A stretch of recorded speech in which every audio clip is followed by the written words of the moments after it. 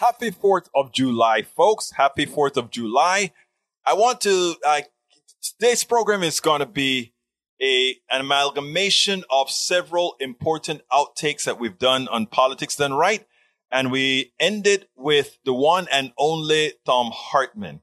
But before we get started, I want to say this is a special day. Not just that it's the independence of the now most powerful country in the world. It's the Independence Day of the country, that we all have the opportunity, that we all have the requirement, that we all have the responsibility to have it live up to all that people preach that it is.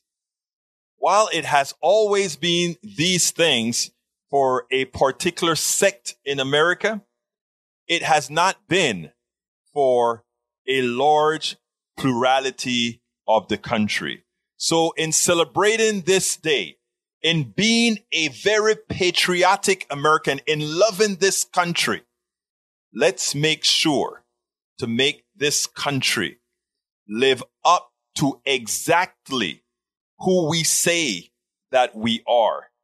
That shouldn't be difficult if we all do it together. Sign up to The Economist for in-depth curated expert analysis of world events and topics ranging from business and culture to science and technology. You'll get the weekly digital edition, online-only articles, curated newsletters on politics, the markets, science, culture and China, and full access to The Economist Podcast Plus.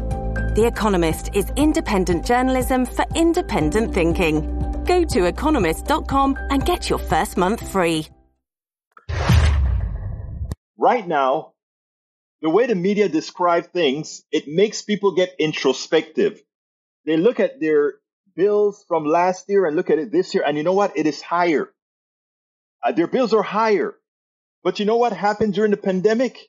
They were able to save because We the People Society decided that we were going to take care of our own, everybody.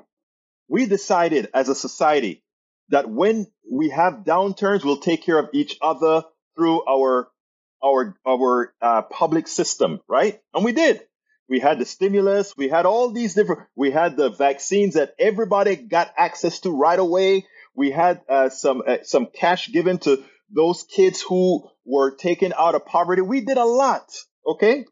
Because we didn't want what happened in 2008 to occur. It took a hell of a long time to get out of that downturn that was created by capitalism.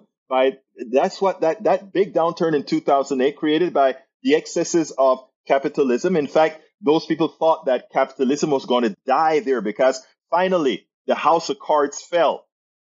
But in effect, what we had is a government who propped back up that sector to continue doing all the damage that it has done, and we get the cyclicality of what occurs. So that's that. Now we had this pandemic, and what happens? We're saying we are not going to allow what occurred in 2008, a 10-year ramp up to 3% employment again. We're not going to allow that. What we're going to do is we're going to do what Keynesian economics says. And Sister Jen, I see you keep talking stuff. Listen and learn, please. What we said we were going to do is we said we were going to influx the economy with the liquidity it needed so that it doesn't climb up on itself. In software, we call it a deadly embrace. A deadly embrace is where you can't get out of stuff and you spiral down. So we didn't allow that. So we pumped the economy up with stimulus. And you know what? It worked. And if you doubt that it worked, I want you to listen to this. I'm not going to say people are not in pain, because there are a lot of people that are in pain because the GOP and 2 Democratic senators are holding us hostage. Joe Manchin, Christine Sinema, and the entire Republican Party is holding the middle class hostage. And I want to let you listen to this here, and then we'll take it on the other side, because this is the reality. These aren't questions. This is the reality. 90% of House Republicans voted against a bill that would address those supply chain issues while only offering criticism of the administration's handling of a major economic issue. But despite supply chain issues like the one plaguing baby formula and high inflation that is dominating the current discourse about the economy, the Federal Reserve's annual report on households released today shows that self-reported financial well-being is at its highest level since the survey began in 2013. In the fourth quarter of last year, 78% of adults reported either doing okay or living comfortably financially. This as unemployment hit a pre-pandemic low of 3.6% and wage growth continues. Joining us now is Betsy Stevenson, professor of economics at the University of Michigan. She was the chief economist for the U.S. Department of Labor under Barack Obama from 2010 to 2011. Good to see you again. Thank you for being with us, Betsy. There's stuff going on out there in the ether that's real. Prices are up. And people see prices every day. It has an impact on how they feel about things, how they feel about politics, how they feel about the country. But it's with us because of a whole bunch of things. We've got supply chain crushes still from the pandemic. We've got high oil prices, largely because of the war in Ukraine. How should people think about this? What happened was the government responded to the pandemic by making sure households could pay their bills, could put food on the table, that people didn't really get left behind. And it worked. If you look at the 2008 recession, it took us 8 years to get unemployment below 4%. We were able to do that in less than 2 years this time. And what we've seen in this recent survey is that people took some of that extra money they were given and they said, I don't need to spend all of it right now. And they saved it. And what that means is we have the highest share of households who tell us that they could cover an emergency expense of $400 than we've seen since the survey began in 2013. The highest share of households who say they could cover 3 months of expenses if something bad happened. Households need this kind of cushion, and we saw that giving them support gave them this kind of cushion. Let's turn to the This episode is supported by FX's Clipped, the scandalous story of the 2014 Clippers owner's racist remarks captured on tape and heard around the world. The series charts the tape's impact on a dysfunctional basketball organization striving to win against their reputation as the most cursed team in the league. Starring Lawrence Fishburne, Jackie Weaver, Cleopatra Coleman, and Ed O'Neill. FX's Clipped, streaming June 4th, only on Hulu. Part. It's really hard to get these numbers precisely right. Exactly how much money should we have given households where they spent what they needed, saved the rest, and didn't go chasing things where we just didn't have enough supply. And so what happened is people got a little bit of extra money and they wanted things like cars, and we didn't have cars to give them because of supply chain problems. So that pushed up the price of used cars 40% as people went chasing cars that didn't exist. Millennials started feeling more comfortable. Maybe it's time to buy a home. We didn't increase the number of houses available. We had low interest rates. People had a lot of money, pushed the prices of houses up. We also had people trying to relocate around the country because they were able to work from home for the first time. Again, recent research showed that being able to work from home is responsible for a large share of the increase in housing prices as people sort of moved and reshuffled around to take advantage of that.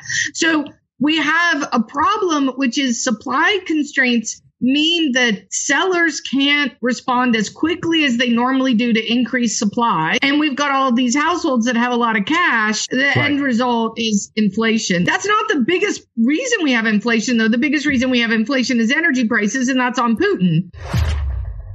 The biggest cause of inflation is, in fact, energy prices that falls through. And then here's what the killer of that I want to mention. The energy prices are not high because of shortages. It is high because the companies have pricing power. It's high because we have a lot of excess global oil floating on super tankers around the world, with oil companies pressuring their politicians not to allow that oil because they came from the wrong countries, right? So let's be clear here. This inflation is manufactured. Are there shortages? Yes. Are there shortages on enough things to create a generalized high inflation? No. Oil should not be at the price that it is. That would have dropped in inflation. Food should not be at the price that it is. That would have dropped inflation. And also, we should start making the capitalist system pay for its fraudulent behavior. They're the ones who decided to underpay American workers or not pay American workers and move their production overseas, and at the same time use just-in-time inventory, which means that with just-in-time inventory, if there is a slight delay, a pandemic, large delay in this case, or any one of these disruptions, you affect the entire supply chain. That isn't on government. That is on the private sector. That isn't on government. That is what they decided to do. The private sector, the corporatocracy, because of all it seeks is profits without humanity. And I'm not even overblowing this. That is what they do. Solution is either disrupt it and have true free enterprise, or institute such strong regulation that X amount of product has to be created in country. Create all kinds of regulations that forces us not to fall into the trap that private sector puts us in. Let me get to the Houston Chronicle article. Why are POC so upset? Why are black people so upset? Why are Latinos so upset? I'll tell you why. There's an article that came out yesterday. People wonder, why is it, I've had people all over the place. They've called me the N-word, doing this kind of work. N-word, all kinds of things that I don't let it bother me. In fact, I try to befriend them. I try to see where their heads are, where they're coming from. I try to be the person that's going to look beyond, because I understand most of this stuff is generated by ignorance and so forth. So anyhow, I read this article. It's a Houston Chronicle article. The title was, Some Texas religious leaders live in lavish tax-free estates thanks to obscure laws. So we know who the rich churches are mostly. And again, I don't want to be racial here, but in this case, I must. Most of these big, mega rich churches, there are a lot of black and Latino mega churches as well. But most of these mega churches, you know who the culprits are, and they take all these great tax advantages. And here in Texas, the Houston Chronicle decided that it was going to do a story, and not only a story, a series on the issue. So I was excited. I'm not one of those church-going people who lavish themselves or praises the church. I know the church has a lot of evil in it, right? So anyhow, I'm reading the article, and the guy did a great job. He went to the tax assessor collectors. He figured out what homes were not paying taxes, which preachers lived in mansions, and all these great things. And it's like, wow, that is great. He's doing the right thing. And he's not naming preachers per se, but he's naming organizations, etc., etc., etc., right? And then it happened, right? When it is time to give a representative example of a church pastor taking advantage of the tax system. In other words, what is commonly known to what everybody wants people to believe is, living on the dole.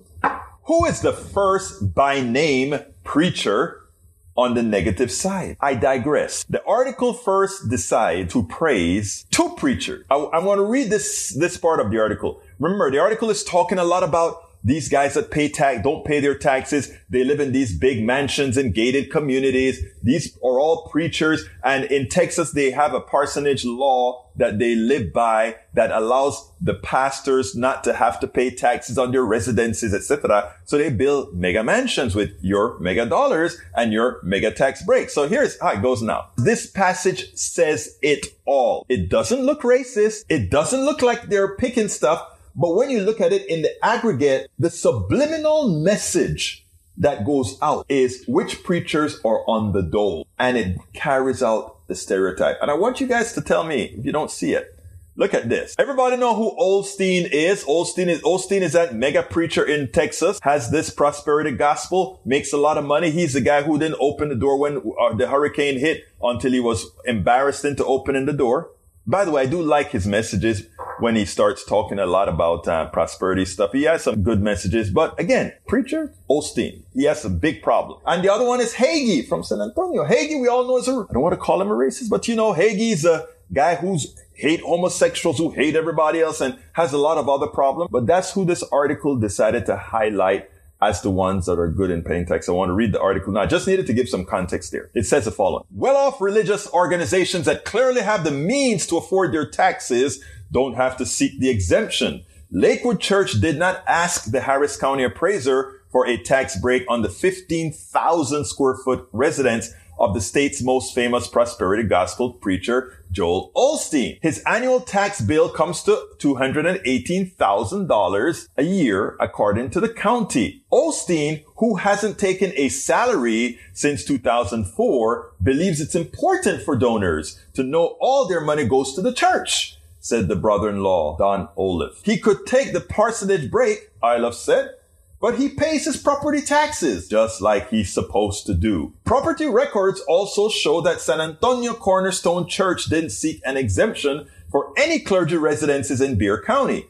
Appraisals records show its well-known spiritual leader, John Hagee, pays $42,000 annually in property taxes. A spokesman said the matter was personal and declined to comment, but he pays his taxes. So here, these two controversial white pastors, they pay their taxes on their property taxes. But let's continue. But Harris County Appraisal District documents show New Light Church World Outreach and Worship Centers pay no taxes on its 25,000 square foot mansion in Spring, perched on the shore of a private lake and occupied by its high profile leader, I.V. Hilliard. The 11.8 lot includes 3 hot tubs, 2 fountains, and a swimming pool. Who else did they pick on? Let me see. 2 controversial white preachers they lift up as being good tax-paying preachers. His name is, ¿cómo se llama? Ivan Uhueta, devoted to youth mastering. He didn't pay his property taxes. So the 2 that they highlighted for paying their property taxes, 2 controversial white preachers, but when they are wanting to show preachers living extravagantly without paying their taxes, they chose Hilliard and Uhueta. I wonder, did they check on the Second Baptist Church, which has several mega churches in the area and whose pastor hates paying taxes, is a great supporter of the Republican Party, and is trying to eliminate taxes altogether? Did they consider checking on that? I doubt it. But that is what I'm talking about. It's always, whenever they're making these cases, in as much as POCs are not the protagonists of all the deceit, are not the protagonists of the ones spending the money or causing the most pain, somehow they're going to be the ones that are highlighted. The same thing occurred when we talk about the coronavirus. They stopped traffic from all of Southern Africa, not just South Africa, but all these other countries that have the Mycoran strain. Not a problem. You can still come to the United States. It's always easier to hit the POCs, right? Forget this picture here. Check it out on the screen, folks. That is the Ugandan activist who was out there with the Norwegian activists and 4 others. When the AP reported that there were these youths out there to defend the climate, the top picture is what everybody saw. Unbeknownst to them, cropped out was that Ugandan girl who works very hard in the climate movement, just like Trunden does. Think about that. So, one of the titles of the piece today was, Our Media Creates Racists. And I really mean that.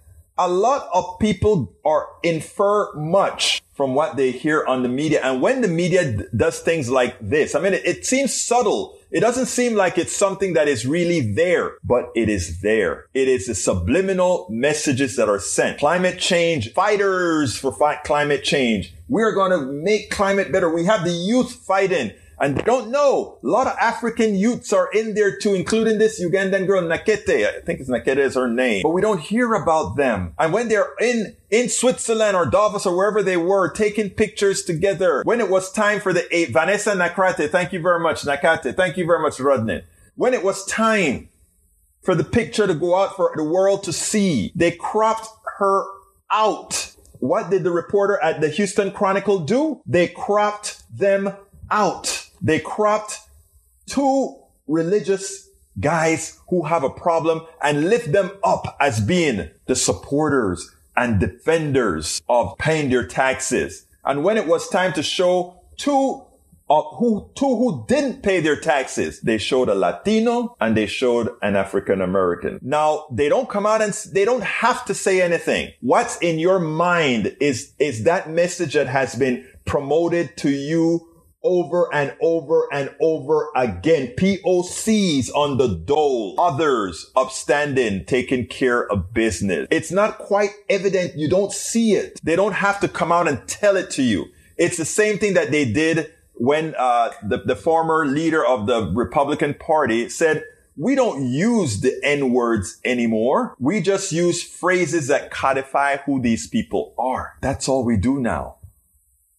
Maywood says, unfortunately, that's only too true, Egberto. It may not be intentional, but the net effect is the same. Let me tell you right here and there for these reporters at the Chronicle, it was intentional. And let me tell you what I mean by intentional. They wanted their article to have faces to preachers that people could recognize as doing wrong. And in order to do that, they decided to show a Latino and a Black, in as much as all the wealthy preachers in Harris County, the vast majority, don't look like Ulueta or Hilliard. It's just that simple. Let's go to the student loan, and then I have a soliloquy I want to do on the student loan. So let's go with the student loan, then comes my soliloquy that you're going to listen to. And we have breaking news from the White House. The president has just announced he's extending the pause on federal student loan repayments. NBC's Monica Alba is back with me from the White House. Monica, we didn't let you get away very far. A lot of news coming today. Talk to me about the student loans and just extending this. It was supposed to expire January 31st. This is a really significant development, Andrea. When the president first came into office, he directed the payments be put on pause through August. Then later in the summer, they determined they were going to extend that again as Delta was surging to the end of January, as you point out. And now the president is saying an additional 90 days will go into effect for this pause. So this punts it all the way to May 1st, 2022. And of course, this is something that the administration had been under pressure to make a decision about, given what we're seeing with the economy. And this affects more than 41 million Americans who really felt they wanted this breathing room to continue to figure out what the president and this administration may do overall when it comes to student loans. And it is something that the Department of Education is reviewing with borrowers to see if they're going to make some changes. Of course, there have been many advocates, many Democratic lawmakers even, who've asked the president to consider forgiving up to a certain amount of these loans, potentially $10,000, maybe more. Some have called, of course, for the entirety of it. So this just gives the president, the White House, and the Department of Education more time to figure that out, while people, again, take more time, given, of course, all of the pressure and the unknowns of what the Omicron variant will mean for our uneven economic recovery, Andrea. So as it turns out, we got another 90-day reprieve for all our young people with debt. Well, actually, with everybody who has student debt. Let me talk about student loan. This is important. I have an open discussion with a darn good friend of mine, a professor here at the university, a very good friend of mine. And it's amazing that when I'm thinking, sometimes I can't even remember names, right? Professor Jay, all right? Jay Theis. He told me that I needed to be careful the way I pushed student loan forgiveness. And he made a great case. And the great case he made had to do with all those folks in Appalachia that never took advantage of student loans. They just went ahead and didn't go to college. And he spoke about all these people in these different parts of the country who pretty much would not get the benefit of getting that break, that student loan break, and that the Republicans could use that as a hammer to say, look at these elitists on the coast giving themselves all these tax breaks for these kids who went to school. And, after he told me that, I had to think about it and think about it and think about it. And he's partially right. But you cannot go with partially right when something is absolutely right. We allowed all these governments, state governments, to give breaks to corporations. We allowed all these state governments to cut their support for public state schools. And then it meant those who wanted a higher education had to spend more for that education. You can say, well, yeah, they're the ones who are going to benefit from the higher salaries from that education. True. So I want them to share a responsibility of that education. But you know who benefits the most from an educated populace? The plutocracy, the owners of Exxon, the owners of all these other things. Okay? They are the ones who benefit from an educated population. So they owe it to America to pay for those schools. Because remember, when they offloaded all of that into loans, they get you twice. Corporations lend you the money. After corporations lend you the money, they profit from the interest rates that you pay to pay back that money. And then the corporations make money on your excess labor, meaning you go ahead and you work for corporation X, you design a parachute or you design an airfoil, you design a wing, and they make X amount of dollars on your design. They pay you a bit and they profit the rest. So everybody is making a profit on you. I'm not saying you shouldn't partake in your education, but it should be shared. And that's what student loan forgiveness is all about. Student loan forgiveness is saying for those people, and by the way, if somebody in Appalachia wants to step out and go to college like many do it. If somebody in the ghetto, the barrios, and everywhere else want to do it. But it is important for us to understand how our economic system works, so that when we come and talk about we want to have loan forgiveness, it doesn't look like when I wrote the first part of this story and I put it on YouTube as a video on YouTube. Somebody said, Egberto, you freeloader, pay your damn bills yourself. I don't want to pay your bills. To which I replied to him is, I am not in this fight for me. My student loan was paid off 10 years after I got out of college. Every penny of it was paid off by me. Okay? So I'm not a freeloader. Most of this stuff that I'm doing is not, I'm doing it for Egberto. It's not the case. But I'm saying it's not fair. First of all, it costs me a lot less to go to school than it costs my daughter, than it costs everybody else that's going to school now, because our system wasn't as ripping people off as it is now. Eric says, politics done right. Egberto Willies is called a job a person used to pay your debt back. If you borrowed it, paying off your debt teaches you something about life. No, it doesn't teach you anything. If it taught you anything, why would the corporations take such good care of creating bankruptcy laws? Bankruptcy laws prevent corporations from paying debt. And I, as a small company, had to give up over $5,000 from a company who went bankrupt and didn't pay me. I want you guys to understand that. And corporations, they don't have a problem. There are corporations, they go bankrupt, they don't pay their bills, and they come back into existence without a problem.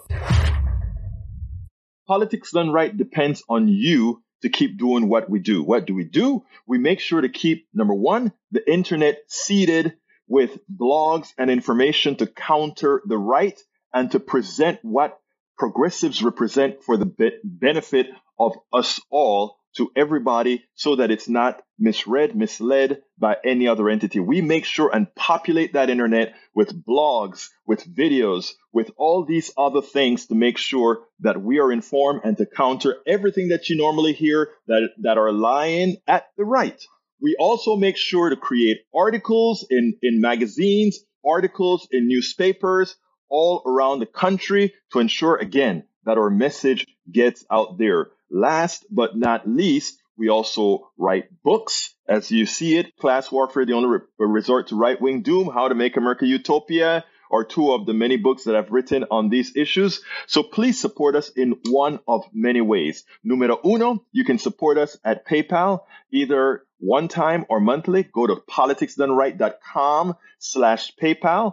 You can support us on Patreon. That is politicsdoneright.com/Patreon. Patreon is spelled Patreon. You can support us by becoming a part of our YouTube channel, going to politicsdoneright.com/YouTube, or you can support us in many other forms that you can find at politicsdoneright.com/support. Be sure to visit our store, politicsdoneright.com/store, and get our books at politicsdoneright.com/books.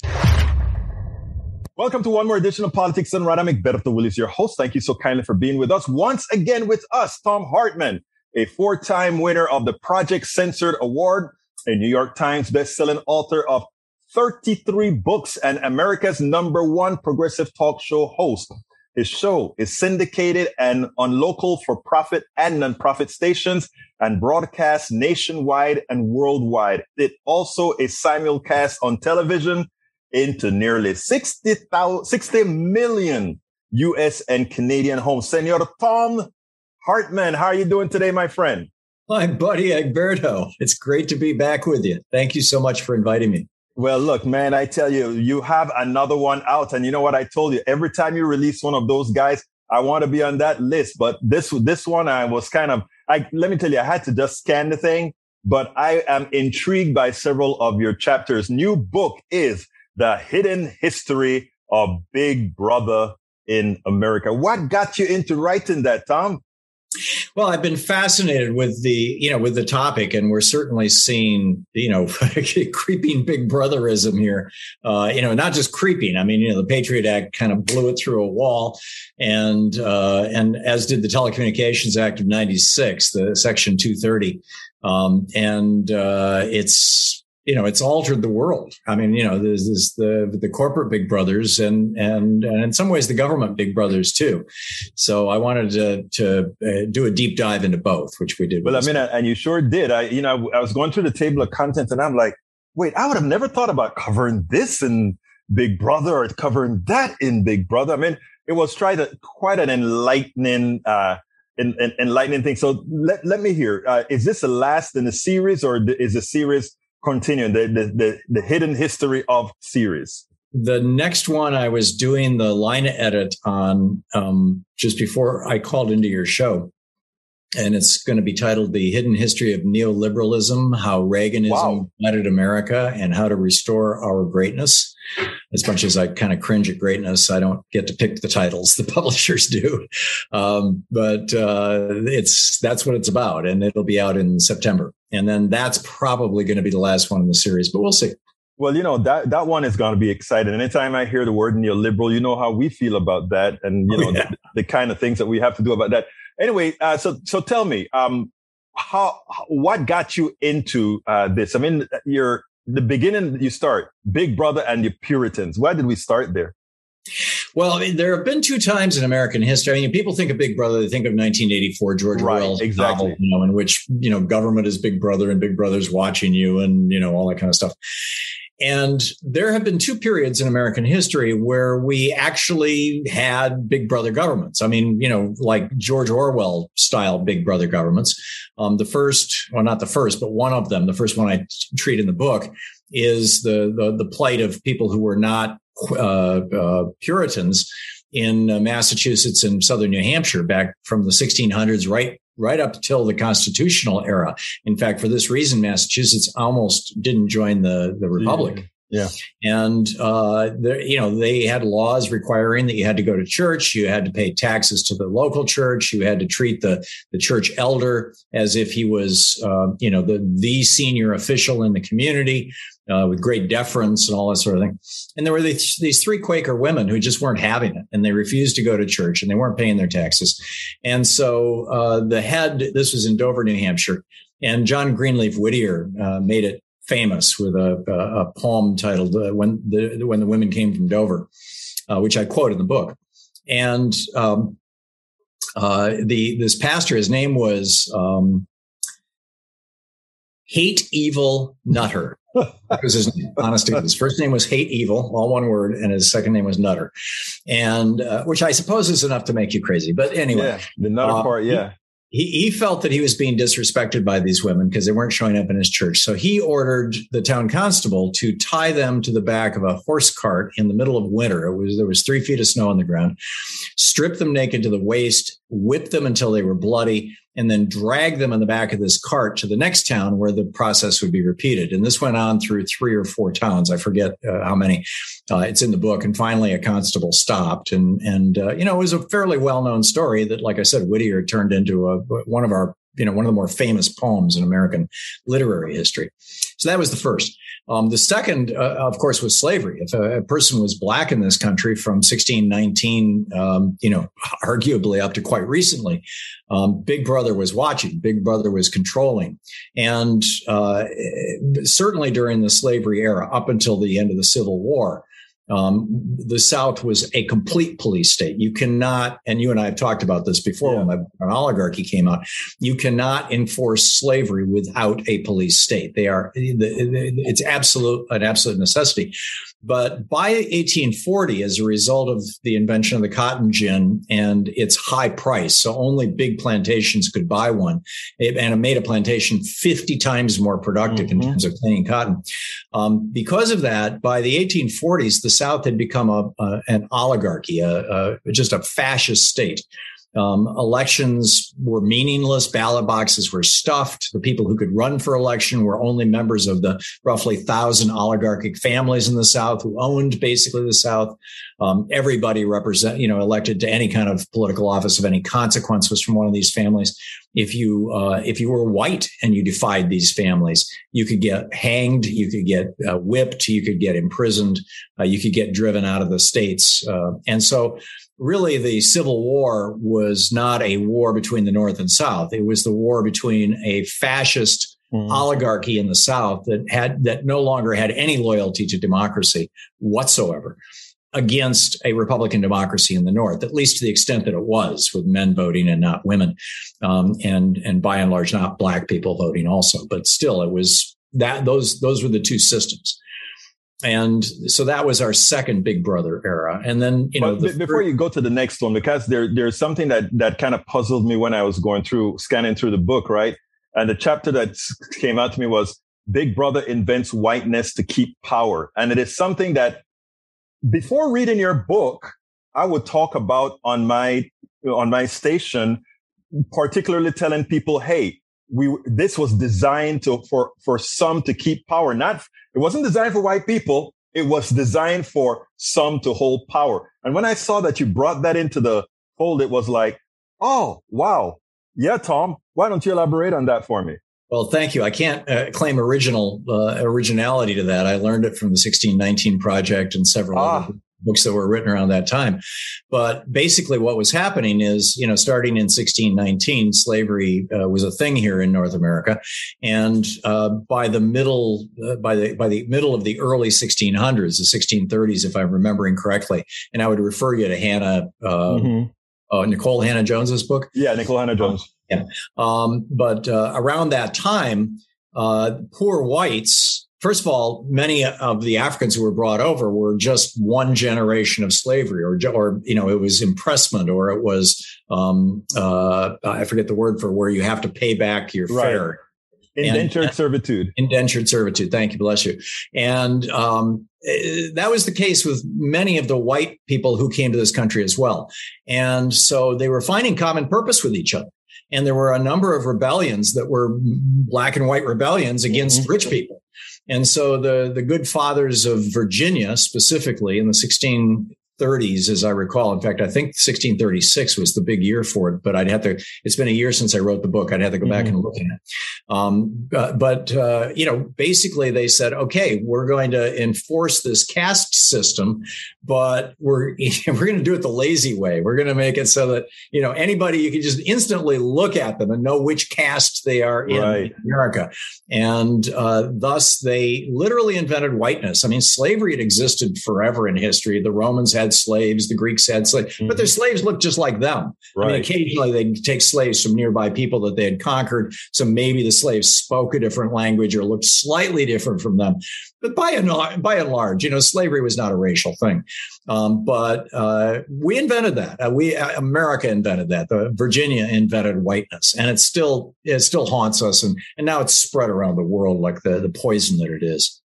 Yeah, absolutely. So, well, when we move on now from the social aspect and we hit the corporate aspect of Big Brother, I think if you follow your lead, that is probably one of the most corrosive and dangerous portions of this. I think so, because in particular, or what amplifies it is the Supreme Court saying that corporations are persons and that persons can buy politicians, and that it's all just free speech, political bribery. I want to stop you right there, because I want to tell you, I met you during the Move to Amend days and the Coffee Party days. I remember. You were one of the huge advocates that came out there and spoke to us about people, personhood, and all of that. So I want to give you a late thanks on that, because that was an important thing then. Well, thank you, Egberto. Yeah, I wrote a book about it called Unequal Protection in 2002. The subtitle was How Corporations Became Persons. And so, it's particularly problematic when corporations not only have the ability to own politicians, write their own legislation, but can also, basically know everything about you. We really don't know if any corporations have done what J. Edgar Hoover did. I mean, I mentioned in the book that Hoover, in fact, very early in the book, that Hoover was, a gay man at the political pinnacle of power, and at a time in the United States in the 30s, 40s, 50s, 60s, when just simply being gay was enough to get you imprisoned or murdered. And but he used political spying, Big Brother, government spying, to compile dossiers on virtually every politician and business leader who might ever challenge him.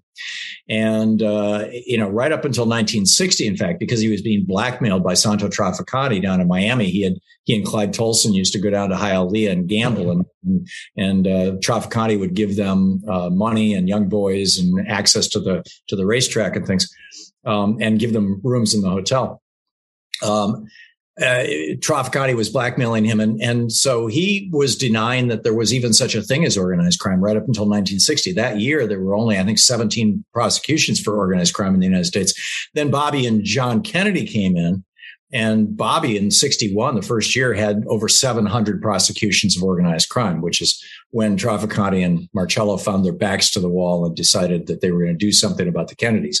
But that's kind of a whole nother book that I wrote a number of other years ago. I'm going to be interested in that offshoot, the Kennedys and the mob. But go ahead. That book is called Legacy of Secrecy, that I co-wrote with Lamar Waldron. And it's about, both Kennedy assassinations and the Martin Luther King assassination. But I forgot where we were. No, that's how we're talking about the corporations and And so, I don't know if any corporations have compiled dossiers on particular members of Congress and said, if you don't say something, this might get out. But we live in a time when it's a very real possibility. I actually don't even present that as a possibility in the book. I'm just speculating with you right now. But I don't see how it's not. Again, we're just talking about speculation, and you wouldn't be able to put that in a book. I understand that, but it's not hard to believe how these guys come up with certain laws that they know the average American citizen simply don't want, unless that's the case. Yeah. I've assumed up until recently that, when legislators are passing laws that they know most people don't want and that they know are going to be harmful to America and Americans, that they're doing it because they've been bought, because they've been paid off. But it's not inconceivable that they're being blackmailed as well. I just think that that's less likely. That's the kind of thing that, I was going to say that's the kind of thing that would probably get out. But, Hoover's blackmail of everybody didn't get out until after he died. Exactly. So exactly. So you never know about that. So when it comes to, you also link capitalism in there. I personally think that capitalism needs all these types of coercions, and absent these coercions, you can't have a system as we have it at the same as where it really is abusive to people. and at the same time, people tolerate it, and therefore coercion is necessary. Your thoughts on that relative to what you've written? By coercion, what do you mean? Well, you cannot have people work themselves off for the profit of others and not complain about it. You cannot have people who simply say, come out to the defense of, let's say, the real capitalists, as they do, if they're not coerced into the thought process that have them doing that. And I think in a lot of ways, knowing our internals probably presents that case.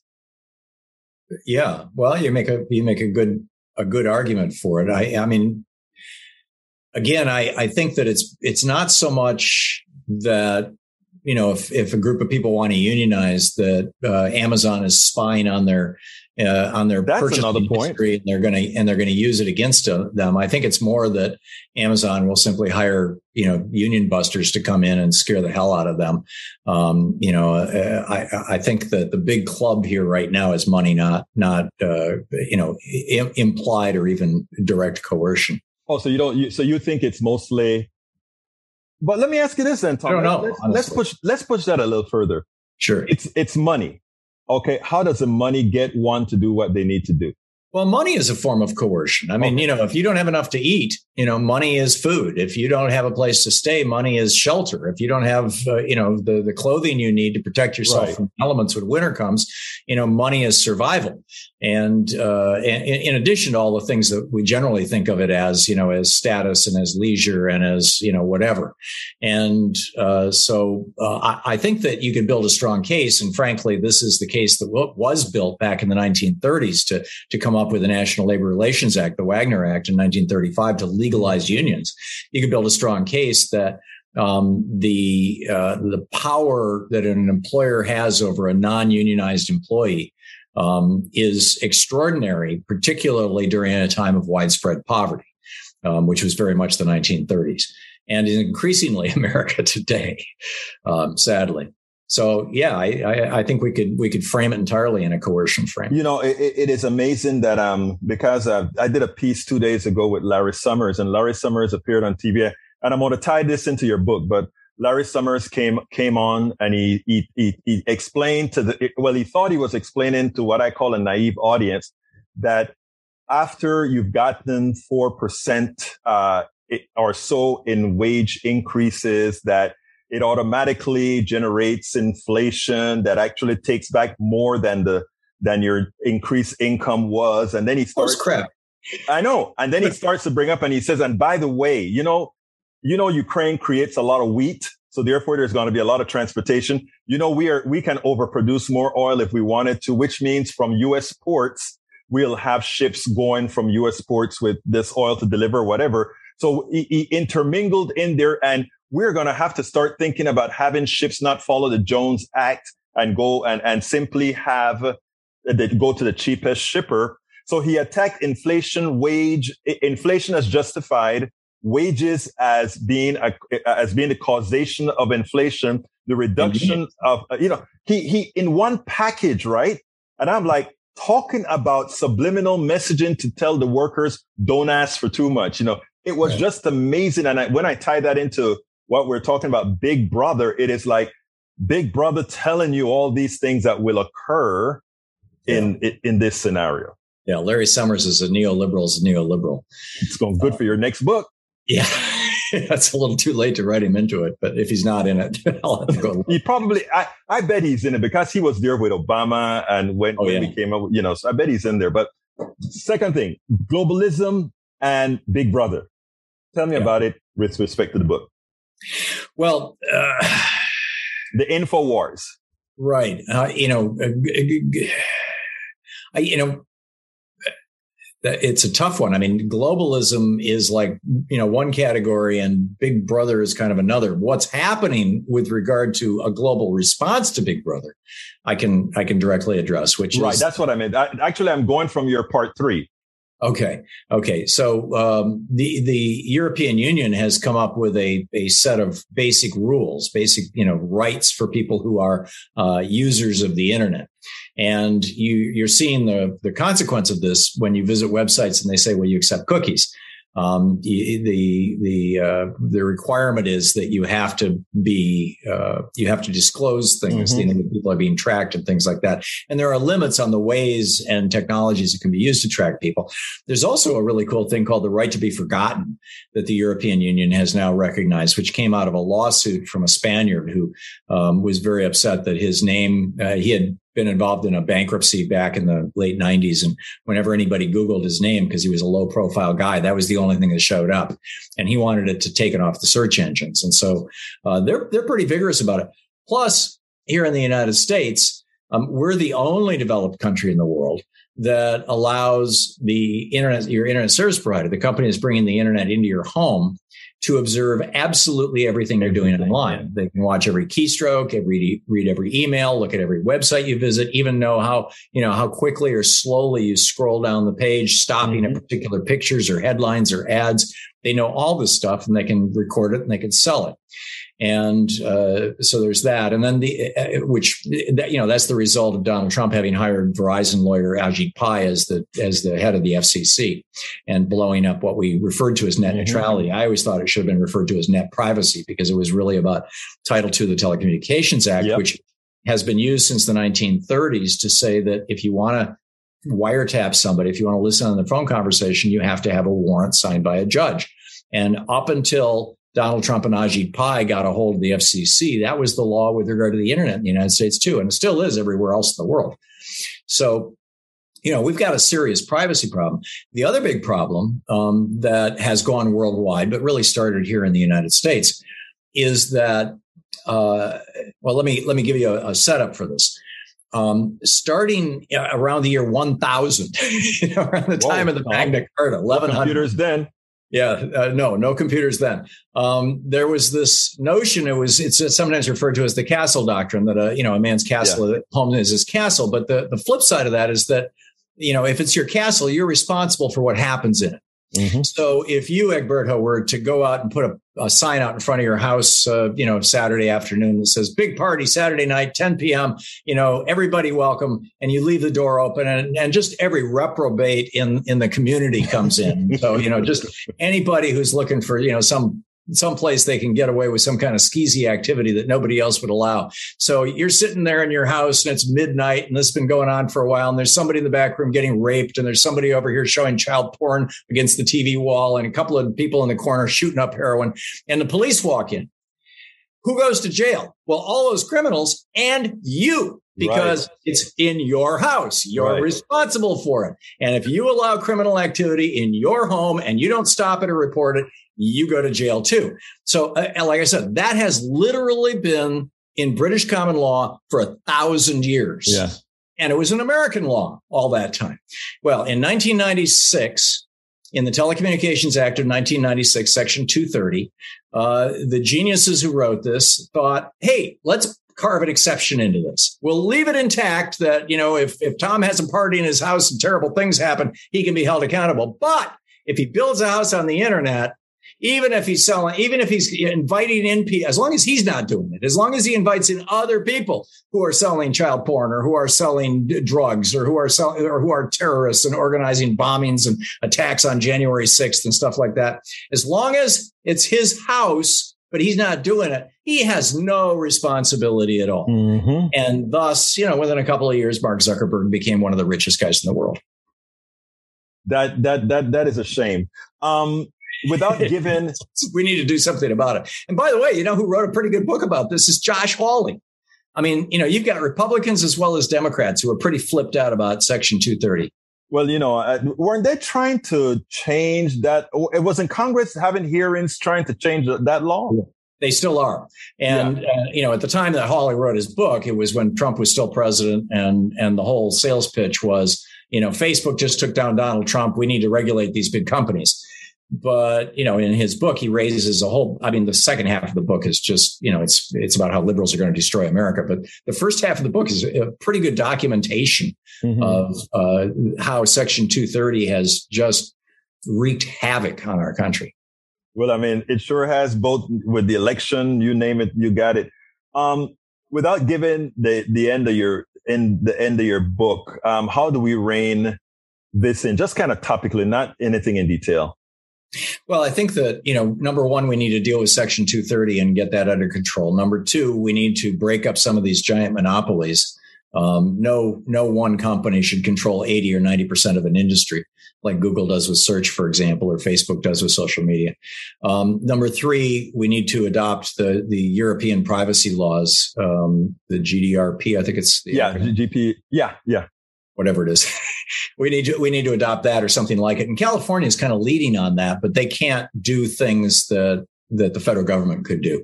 And finally, we need to end the so-called net neutrality, or we need to restore net neutrality, and Ajit Pai and Donald Trump's sabotage of the Telecommunications Act and the Title II of the Telecommunications Act of 1930, whatever it was.